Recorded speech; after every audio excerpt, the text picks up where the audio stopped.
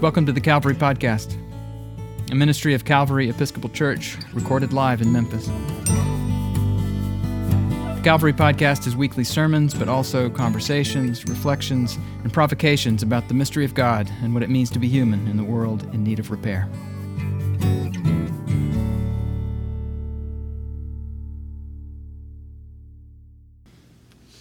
One day in the fall of 1906, a scientist named Francis Galton left his home in Plymouth and headed off for the annual West of England Fat, Stock, and Poultry exhibition. For years, he'd been a man obsessed with two things: measuring mental and physical qualities and breeding, which is pretty much what livestock fairs are all about, right? But the impressively bred specimens of fat, stock, and poultry were not what interested Mr. Galton most at the fair. He had an experiment he wanted to run on the townspeople. You see, Francis Galton had some strong ideas about people. Specifically, he thought that most of us are stupid, and that any sensible society should put power into the hands only of the few with the good breeding to make them wise enough to exercise it on our behalf. The fair would be a perfect place to test his thesis, not because he could observe mobs of people paying perfectly good money for sticks of fried butter, but because each year there was a contest to see who could guess the weight of an ox. Actually, what people placed their 6-pence wagers on was what the weight of the live ox in the booth would be after he'd been slaughtered and dressed. Naturally, among the crowd, there were a few butchers and farmers who would have been relative experts on the matter, but most of the participants were everyday fools like you and me. So Francis Galton gathered up the tickets after the contest was over and averaged out the 787 guesses. It would be an elegantly simple snapshot of the foolishness of a crowd. The ox ended up weighing 1,198 pounds after it had been slaughtered and dressed. Nobody wrote that number down on their ticket. But very much to Mr. Galton's confusion and chagrin, the crowd as a whole guessed 1,197 pounds. There wasn't a single genius at the fair that day who came close to matching the wisdom of this crowd.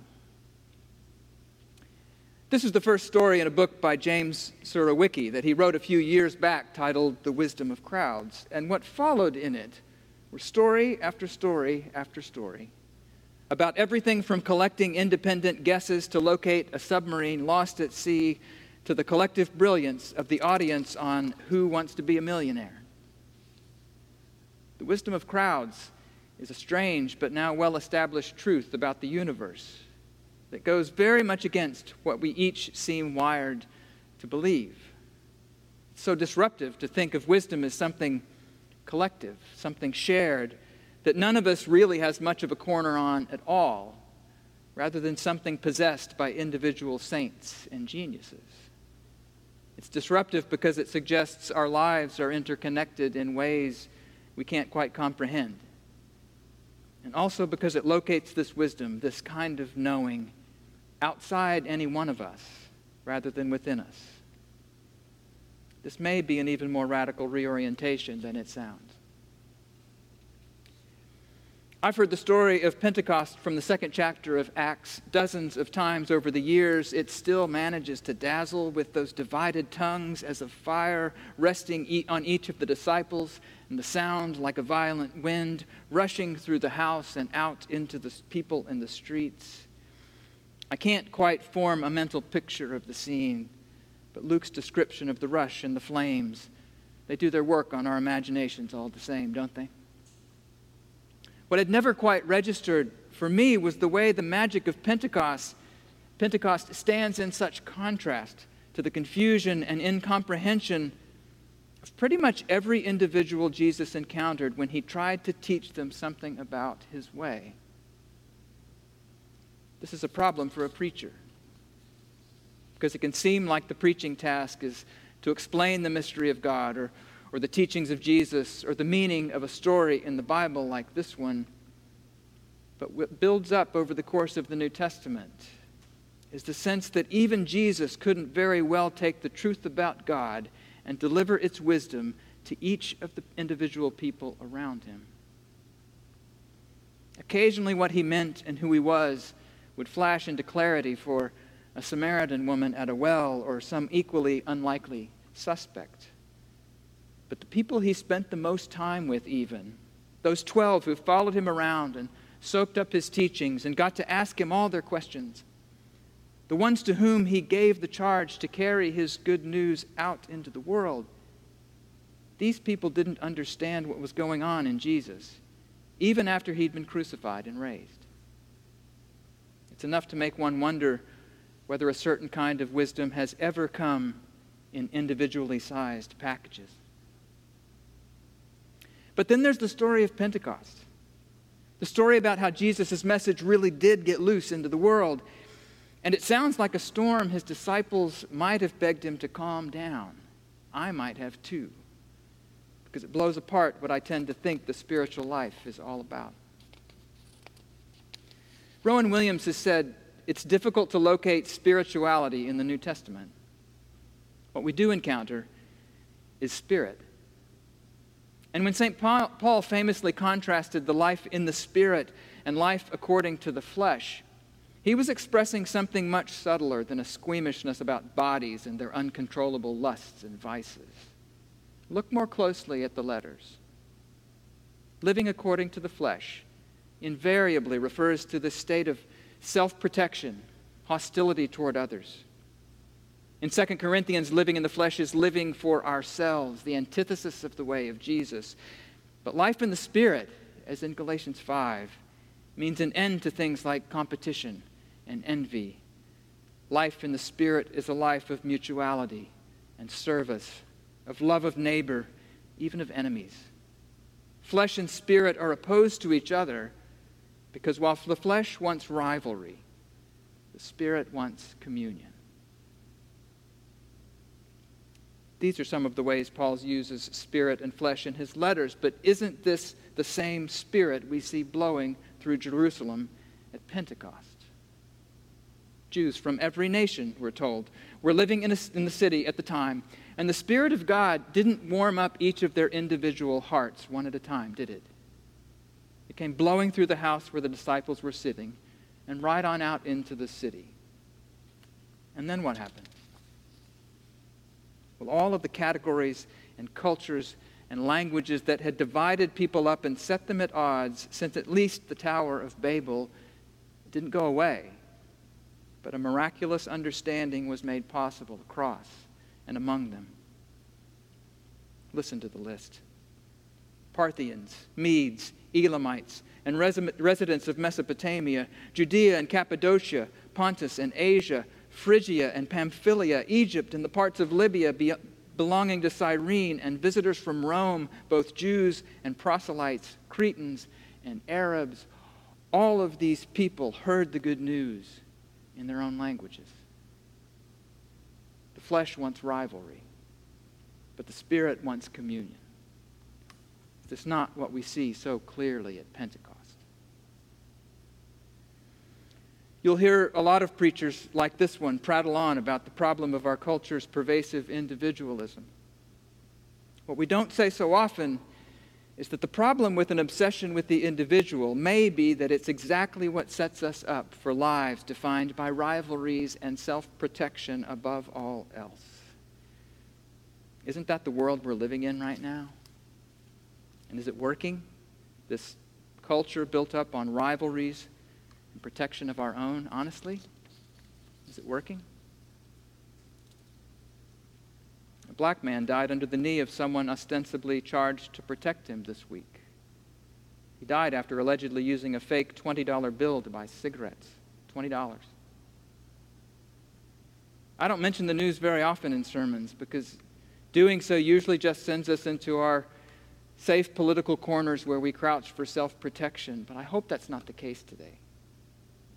Because reading the story of Pentecost, while Minneapolis smolders and shatters after the killing of George Floyd, feels like another scriptural wake-up slap to me. It matters what spirit is blowing through our lives. It matters whose spirit we're living by. And it's just not enough for Christians to frame tragedies like this one only in terms of individual morality. It's not even enough just to hold individuals accountable for their actions, though that has to happen. We have to go beyond them and beneath them. Because for the Christian, sin is never just an individual affair. Sin has to do with what we live according to as a people.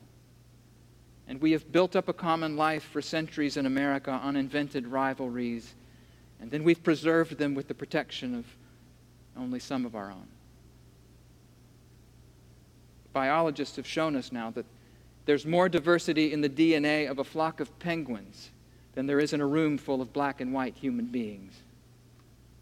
But we invented the notion that the amount of melanin in one's person's skin made them a fraction of a person. We decided that 3/5 made them subhuman enough for Christians to buy them and to sell them, even if they'd been baptized in the name of the Father and of the Son and of the Holy Spirit, maybe even in Calvary's font.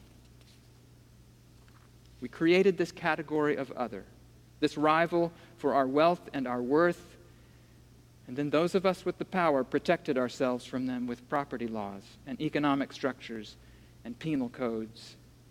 And sometimes we protected ourselves simply by looking the other way, even after the laws had been changed. In biblical terms, this is life according to the flesh to a T.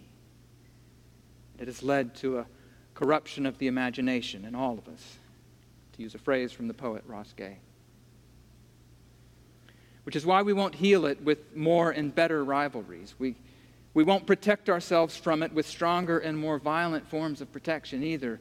We can only heal it by living by an entirely different spirit. And if we're going to live according to the Spirit of Jesus, we may first have to let go of this failing old obsession with the individual that our civilization has had since long before some Englishmen gathered up tickets at a fair to prove how foolish the masses were, only to learn that there really is a wisdom that lives among us, infinitely greater than what any of us can apprehend on our own.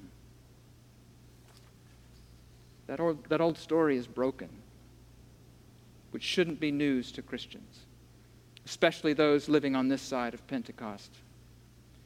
Because our even older story is what the Spirit of a living, reconciling God can still do among us. Not just within me, but between and among all of us. And by us, I don't mean Calvary, I mean humanity. Black humans, brown humans, white humans. People from every nation under heaven or whose differences this Spirit transcended at Pentecost. And it is this Spirit's ministry of reconciliation, says St. Paul, that has been passed on to you and to me now. I don't know exactly what life according to this Spirit needs to look like in us right now at Calvary in Memphis. But it's got to be worth noticing that the gift of the Spirit at Pentecost was the gift of understanding. People were given this gift of hearing what people from other places who spoke in different ways had to say about God's powerful deeds in their lives. And so maybe understanding people who should be incomprehensible to us will still be the sign that we are beginning to live less according to the flesh, less as individuals who understand themselves over and against their rivals, and more as a people who live by a Spirit that truly wants communion among all of God's people. A Pentecostal people who won't be satisfied any longer with a life that's anything less.